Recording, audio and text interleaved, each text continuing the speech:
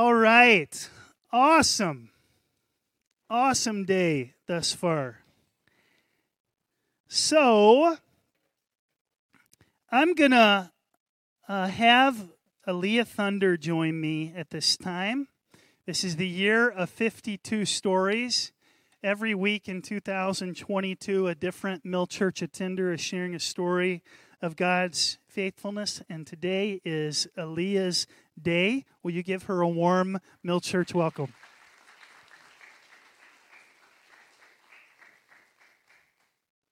Thank you, guys. This is way easier than I had a kid in the first service, and juggling him. This is a lot easier. So the theme of my story, is believing what the enemy says about me or believing what God says about me. So keep that in mind the whole time. I grew up in a Christian household, and I grew up in the church. I was surrounded by truth, but I was also surrounded by lies. While I have always held on to my faith, I have believed a lot of lies in my life. I believed lies like I wasn't good enough, I wasn't smart enough, I wasn't talented enough, I wasn't lovable enough or at all. I thought I was crazy. Sometimes I still believe lies that I am not worthy to share my testimony in front of a church just because I'm a woman. These lies started me down a path of depression and anxiety in my teenage years. That depression slowly worsened in my 20s.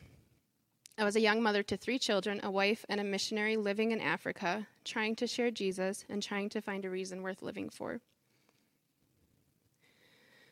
Before I go any further in my story, I want to make it clear that I don't want to place blame on anyone.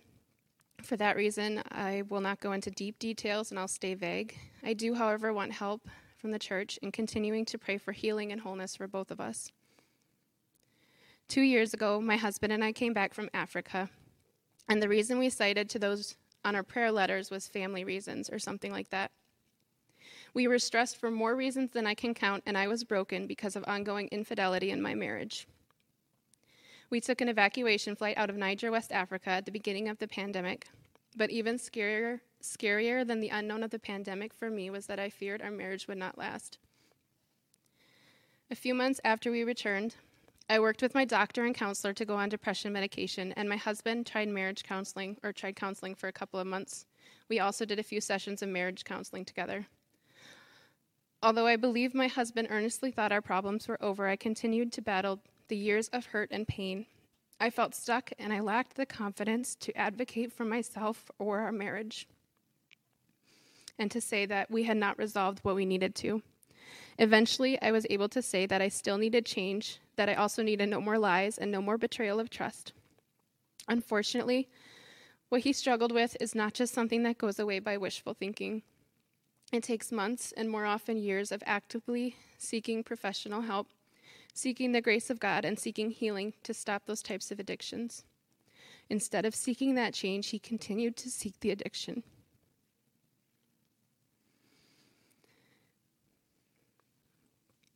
Late last summer, I again reached a point of deep depression. I didn't know what to believe about myself anymore. I went to my therapist and I said, I think I might be bipolar. I think I'm going crazy. She said words then that changed everything for me. She said, Aliya, you're not crazy, you're hurting. I started to realize that the reasons for a lot of the unhealthy lies I believed about myself were because they were told to me often in an unhealthy relationship. Although I wish our story had not ended this way, I'm sad to say that it was the end of our story. The hurt became too great for me, and I left. After change didn't happen, after years of heartbreak and betrayal of trust, and being in deep depression because of it, I overcame the guilt I felt over the thoughts of my decision, and I decided to end the marriage that had already ended. I do not advocate for broken relationships because God is clear that his heart is broken by brokenness. But ultimately, I felt God give me the freedom to seek emotional safety. Day by day, my depression has lifted. There are still days when the hurt is so great that I cry and scream to God. I'm still learning how to have peace. The medication and some key verses in God's word have helped me think clearly again through the fog that is depression.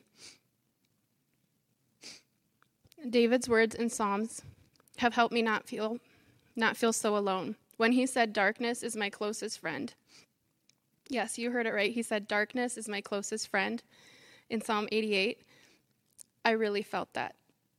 And I also knew that the depression wouldn't last forever. Sorry.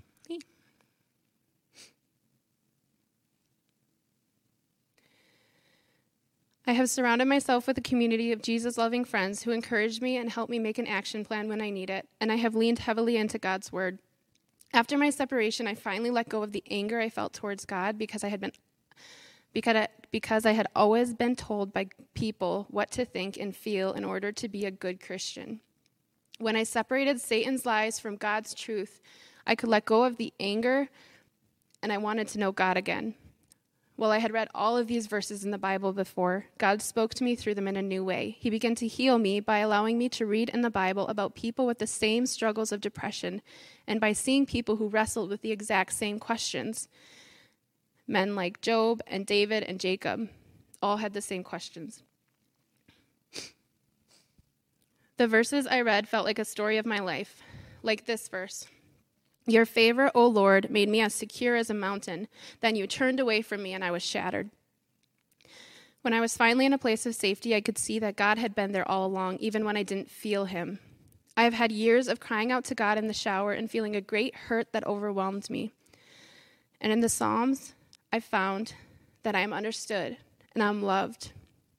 For he has not ignored or belittled the suffering of the needy. He has not turned his back on them, but he has listened to their cries for help. I was regaining hope, and then I saw another verse that made me realize I needed only Jesus instead of myself or a man or a marriage to be my Savior. Who may climb the mountain of the Lord? Who may stand in his holy place? Only those whose hands and hearts are pure, who do not worship idols and never tell lies. They will receive the Lord's blessing and have a right relationship with God.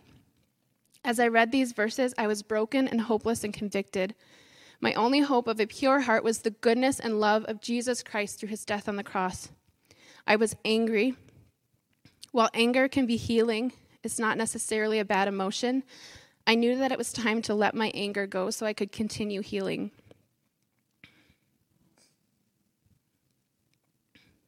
While I have found that we can worship even in anger and sadness and depression, I came to a place where I knew I needed to start moving past those so that I could live my life fully again. Instead of believing the lies that a legalistic church and marriage told me, instead of believing the biggest lie, that I'm not worthy of faithfulness in marriage and that I was unlovable, instead of believing all these lies about myself, I can point to a God whose perfect love breaks through the lies of Satan and embraces me. While my story does not have the happy ending I wanted for years, the reconciliation of our marriage, it does have a happy ending I did not expect. Through it, I have seen God's ongoing faithfulness and his relentless love, even when I did not feel him in my seasons of deepest pain. Without my story, I would not know him as closely as I do. In Psalm 73, it says, "Then I realized that my heart was bitter, and I was all torn up inside. I was so foolish and ignorant, yet I still belong to you, and you hold my right hand." This is my story, and Jesus is the hero of it.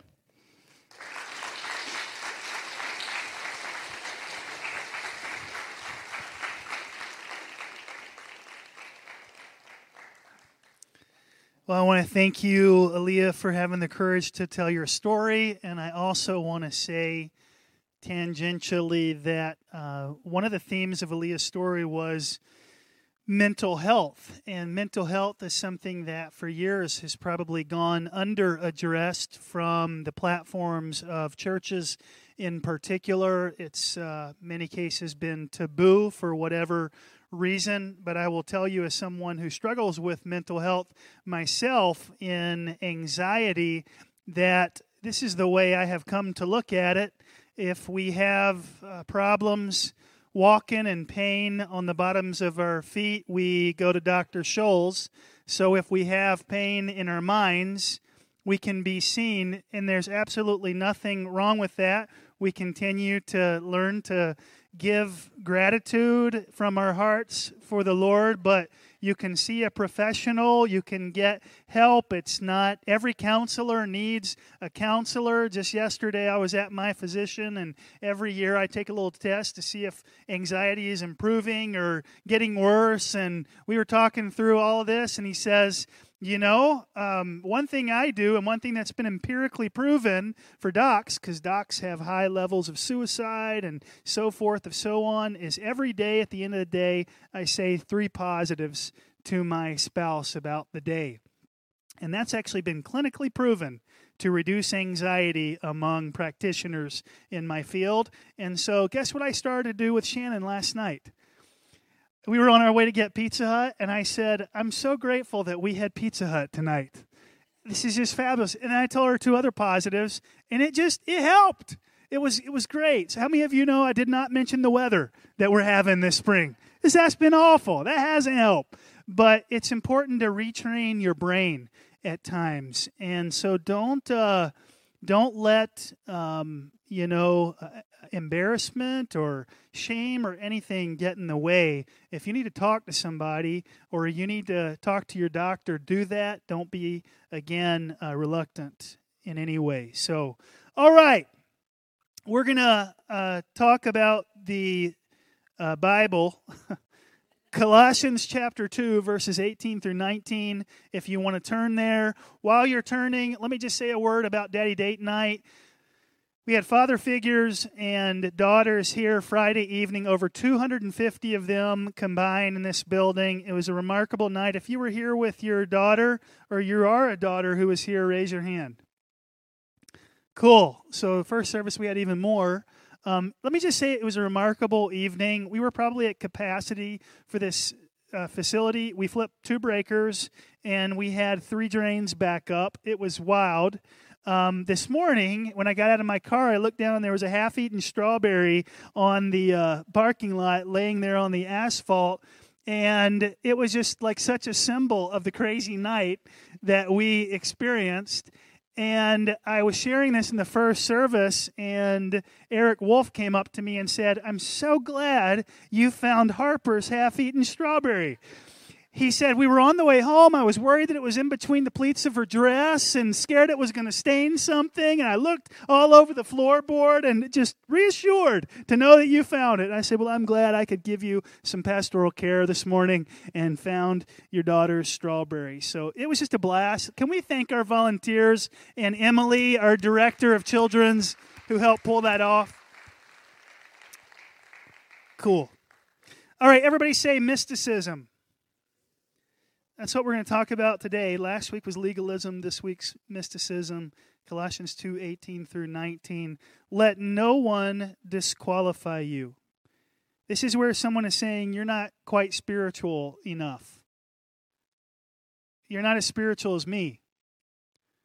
Look at all the great experiences with God I've had. Clearly, you're lacking something. Okay? If you've ever had somebody say something like that to you, that's a problem. If people are saying you haven't experienced the supernatural enough, the paranormal, these uber crazy spiritual experiences, you're not as spiritual as we are. These are the people who have always looking for spiritual butterflies. Oh, the wind shifted. Now this is what the Spirit's saying. Oh, the wind shifted again. Now this is what the Spirit's saying. I'm following the Spirit. Paul says, let no one disqualify you. I'm so grateful. I'm so grateful that Emily Stranitzky, who is a speech therapist by her training, licensed speech therapist, that when she got an invitation to join the church staff as a children's director, that she didn't say, I don't know, I feel disqualified for that role. I mean, after all, there are people who are far more spiritual than me. She said, God, I'm open to what you're calling me to next. And she has served she's thrived in this role. So let no one disqualify you. Insisting on asceticism and worship of angels, oh boy, and going on in detail about visions, and puffed up without reason by a sensuous mind, by a mind that's always looking for sensuous things, things related to the senses, what we can see, what we can hear, what we can touch, what we can smell, and not holding fast to the head, capital H, that's referring to Jesus, not keeping focus on Christ, from whom the whole body, nourished and knit together through its joints and ligaments, grows with a growth that is from God. So Paul is saying this morning to us through the Word that these folks that are into the worship of angels and are all about, I'm not saying you can't have visions and dreams. The prophet Joel said your young men will dream dreams, your old men will see visions, or vice versa. I may not have said that in the right order, but that's a real thing that happens to faith-filled people of all ages. What I'm saying is if there's a preoccupation that's unhealthy and off balance, we can be in trouble. We can be in trouble if we pursue the hand of God before we pursue the face of God. We can be in trouble if we pursue what it is that God will do, the lightning and the thunder and the flashes, rather than just pursuing God himself. Even when we get to heaven, heaven's not the reward. You know that, right? I mean, it's going to be remarkable. Streets of gold, bling, bling, no pain, feasting, the finest wine there is. None of that's going to be the highlight of heaven. Of course, the highlight of heaven is God himself. We're going to be with God. So this is somebody that says, hey, you should really get into the worship of angels and dream a lot and have visions a lot and maybe even sprinkle in some sci-fi or some aliens or something like that. These are those who say, I don't need the Bible much because God speaks directly to me, telling me, I know that God does this, so don't write me off. But I'm saying somebody that out of arrogance, or Paul uses the words puffed up, says, God tells me things that he doesn't tell anybody else. See, these are those who have an out-of-scope desire for near-death experiences and the like. Okay? I don't know why you would want near-death experiences, because that would mean that you're near death, right? But some people are desirous of these things. And what the Apostle Paul says is we need to be very careful that our faith doesn't become mindless. Now, I say this in the context of us being an Assemblies of God church, which is a Pentecostal church which believes that the miracles are for today, which believes in the power and demonstration of the Holy Spirit. All of the gifts are still available today. None of them have ceased. We believe that God still gets people out of binds, and miraculously so when we ask him, binds that we couldn't get out of ourselves. But if we're not also transforming or renewing our minds, if we're not thinking critically about what's happening in culture, and even using the gift of things like interpretive data that's available to us, even very good things, very spiritual things, can become God things, little g, God or idols, if we let them. Turn to your neighbor and say this: even a good thing can become a God thing. Isn't it sad that pursuits of Jesus can unintentionally become carnal when we lay aside our ability to think and process and use our heads? But this can happen if you chase the hand of God and not the face of God. Those who are always chasing the spiritual experiences instead of the classic, proven spiritual disciplines like Bible reading, where God has already and clearly revealed himself, and prayer, they can absolutely get off track. So if I'm seeking spiritual experiences, I'm yearning the otherworldly. I'm saying, give me a vision, give me an angel, give me a word, give me something, anything supernatural, anything paranormal, anything bigger, better, bolder than Bible reading and prayer? God? And in my personal experience, many of these people are sincere. And they want the Lord. They want to draw close to the Lord. Is wanting to draw close to Jesus in and of itself, is there anything wrong with that? Of course there's not. Wanting to keep people from harm, is there anything wrong with that at face value? No, of course not. But the problem is that these folks build up this spiritual experience ladder, is the metaphor I'll use. And they want to climb the rungs. And the problem is, if you're in these circles, the problem can become that once you get to the top, you realize the ladder wasn't leading you to Jesus. It was taking you somewhere else. And of course, people are invited to join the ladder climbing. And you know what? Sometimes the devil will even throw in a nugget or a reward on the next rung, because after all, he wants you on a ladder that doesn't climb toward Jesus.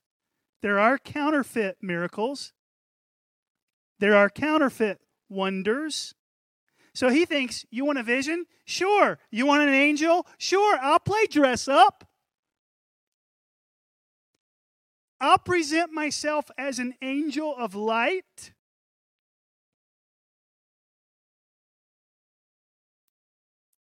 Satan and his demons are willing to forge some semblance of the kingdom to keep people engaged with a distraction of spirituality in general. And of course, this can lead to danger. So Paul says, when someone looks down on you and says, you're not new age enough, or you're not experiencing higher and higher streams of consciousness enough, what, you think Jesus is enough? Watch out. Don't let yourself feel inferior. Don't let yourself feel judged. And there's even version of this in the church, by the way. I hope not this church, but I have heard things like this. You can't get into heaven unless you speak in tongues. I heard that said at a concert at one point. And there's belittling and there's condescension.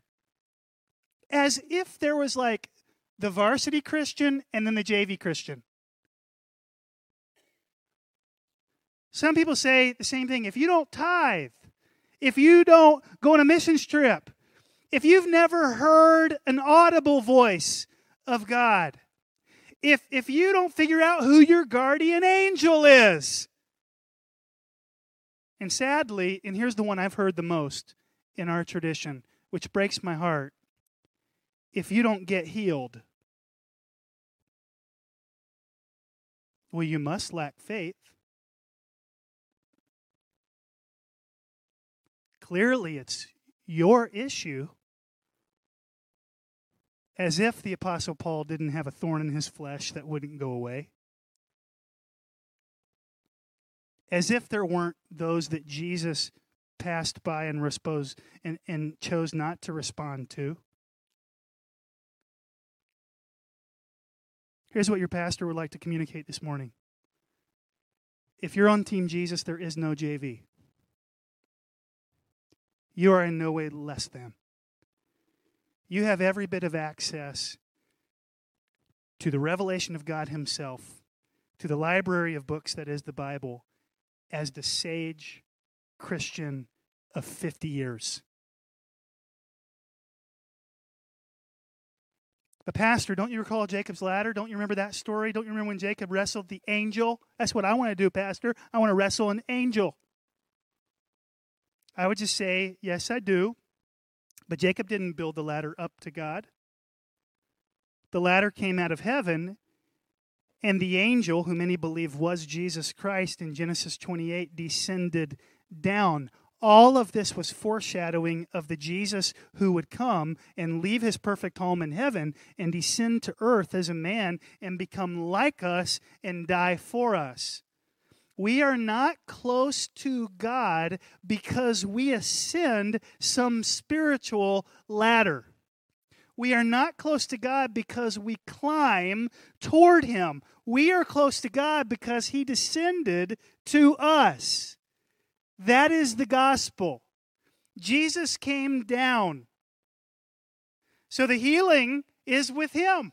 The miracles are with him. The revelation is with him. Notice what they all have in common. They're connected to Jesus. So any spirituality, Paul says, that isn't connected to Jesus at its head, no matter what Oprah says, is a fake, is a counterfeit. So mysticism seeks signs and wonders and hopes that Jesus might be there. Christianity seeks Jesus and hopes that signs and wonders are there. Let's finish out the chapter. Chapter 2, verse 20. If with Christ you died to the elemental spirits of the world, why, as if you were still alive in the world, do you submit to regulations? Paul says, why are you doing these dumb religious rules again? Do not handle, do not taste, do not touch. You can almost hear him say, blah, blah, blah, blah, blah, blah, blah. Referring to the things that all perish as they are used, according to human precepts and teachings. These have indeed an appearance of wisdom in promoting self-made religion and asceticism and the severity to the body, but they are of no value in stopping the indulgence of the flesh. What's he saying? He's hinting here again at what we talked about last week, which is legalism. We said that God's rules plus our rules equals legalism. That's the simple formula. Anytime we take what God has said and we tack on to it what we believe ought to happen, it equals legalism. That's not a good thing. Let's just take what God says. So Paul's saying here, rules like don't handle, don't taste, don't touch, religious leaders love to make those rules. They're human rules. They're not God's rules. These are things we make up. This is not what God reveals. These things even appear to be wise. And by the way, they change with generations. My dad, when he was young, he couldn't play billiards, pool, couldn't go to the pool hall, couldn't play playing cards, couldn't go to the movie theaters. Guess what it was when I was young? I couldn't have a tattoo. My dad said it's a permanent reminder of temporary stupidity. That's what he told me. No tattoos in my house. And of course, this was cloaked in, I'd say this if he were sitting here. It's cloaked in religiosity. We're above that. We're more spiritual than that. Until you get to Revelation, you read Jesus is coming back on a white horse, King of Kings and Lord of Lords tattooed on his thigh. I don't know about you. We talked a lot about the body when I was a kid. Don't put a tattoo on the body. That's the temple. That's where God lives. But we forgot to mention smoking. I'm not saying you're evil if you smoke. I'm saying we were selective in what we taught and what we didn't teach. In fact, we put ashtrays outside the sanctuary where people could smoke and then walk right in to the sanctuary. Then what did we do? Did we ever mention overeating? Absolutely not. Why? Because the pastor was fat. No, I'm just kidding. That's not why we mentioned that. But we didn't mention those things because that's the average American struggle, right? So we were very selective. Let's demonize these people. Let's take it easier on these people. So I don't know about you. I think tattoos are so cool. The only reason I don't have a tattoo is that I haven't thought about something cool enough to put on my body yet. And I've thought a lot about it. I really have. One day, I'm going to have at least a 3/4 sleeve like my brother Matt from Kobe. Okay? He's awesome in the summertime. Just looks great. But you know why I haven't done it today? Because I got to deal with the overeating thing first. I don't want that thing to expand in 6 months. You know what I'm saying? That's not a good look.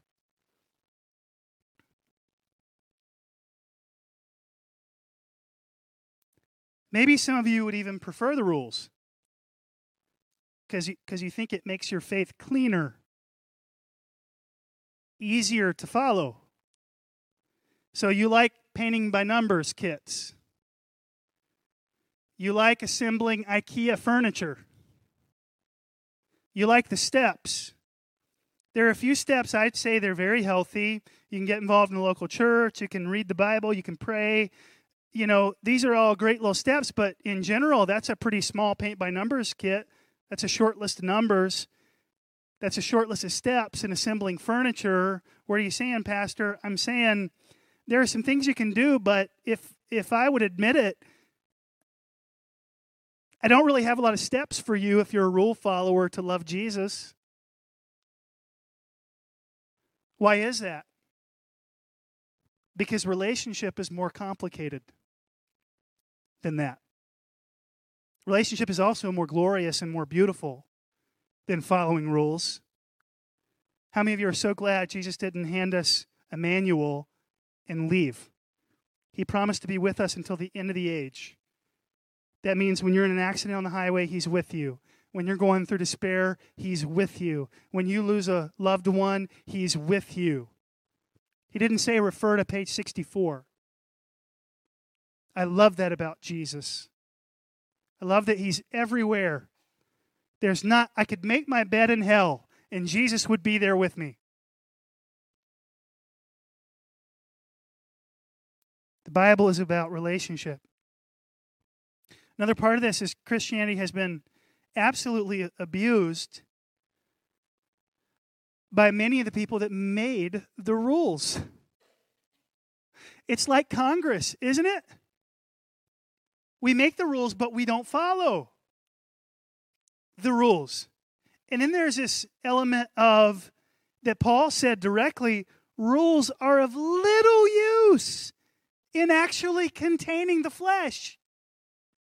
That is to say, if your heart is evil, it's going to find a way to sin despite the rules that are set up.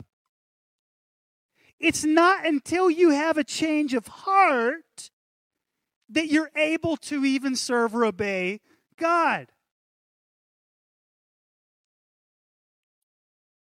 Yearnings, appetites, pleasures, desires, can they or can they get us into trouble? Yes, they can. So we have a prohibition on alcohol. How did that go for us? Not so great. Try that in Wisconsin. Oh boy. Mutiny. So we have people that faithful people, they overindulge at some point in their life, and their reaction is to jump way over here and tell everybody else they also have to live over here with them. So we have people who say, I struggle with alcohol, so I will never take real wine communion, and you can't either. We have those that say, I've had enough drugs, I can't even as much as drink coffee, and you shouldn't either. It's addictive. We have those that say, Jesus heals, and you should never take ibuprofen because He's our healer. We have those that say sex is bad, and it's also bad, including in healthy marriages. It's just bad. The attitude is, the less I take gluttony, for example. The less I eat, the more holier I am. The more holy I am. The less I drink, the holier I am. The less I enjoy, the holier I am. This is the worst person to hang out with. The less I laugh, the holier I am. You ever meet a person like that? It's like, dude, God has to have a sense of humor. You are so boring. This cannot be godly.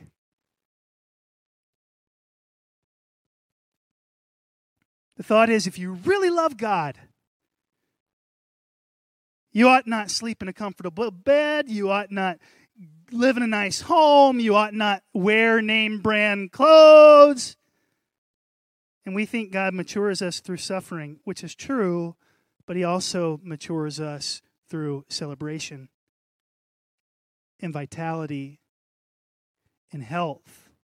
When I'm healthy, there's stuff to learn in Jesus. When I'm sick, there's stuff to learn in Jesus. When things are going great, there's stuff to learn in Jesus. When things are going pitiful, there's stuff to learn in Jesus. When there's an overabundance in blessing, there's stuff to learn in Jesus. When there's real lack and need and want, there's stuff to learn in Jesus. That's why Paul says, I have learned the secret of being content, whether I have much or whether I have little. Prosperity theology. Don't subscribe to it. The more we have, the closer to God we are. Poverty theology. Don't subscribe to that either. The less we have, the closer to God we are. Both can become idols. Here's what we're going to do next. I'm going to stop there. I'm going to pray for you. We don't always have, when we're just moving through verse by verse, 3 points and a conclusion. So today I'm not going to conclude anything. I'm just going to stop, and we'll show up next Sunday, and we'll start right where we left off. But I do want to pray for you. I want to pray for anybody in the room who may have lived part or all of your life with a legalistic religion. How boring and lifeless and painful that must have been. Wasn't based on relationship with Jesus, relationship with other people. I'm going to pray for any mystics in the room who are searching, grasping for something supernatural and missing Christ and His beauty in the process. I'm going to pray for the ascetic this morning who would say, I need to avoid everything, every temptation, and it's such an extreme that you've taken yourself out of the world and out of any context of networking to share the love of Jesus with people. Let's pray. Heavenly Father, we thank you for the Apostle Paul today. We thank you that he puts things in proper perspective. We thank you that he's, in a very thoughtful way, in an intelligent way, dismantling processes that we subscribe to. He's causing us to think in addition to feeling. Lord, I pray that we would glorify you with our heart, our soul, our mind, and our strength. Lord, let us operate with high levels of excellence in every category. Change us, Lord. Mold us into your image. In Jesus' name, amen.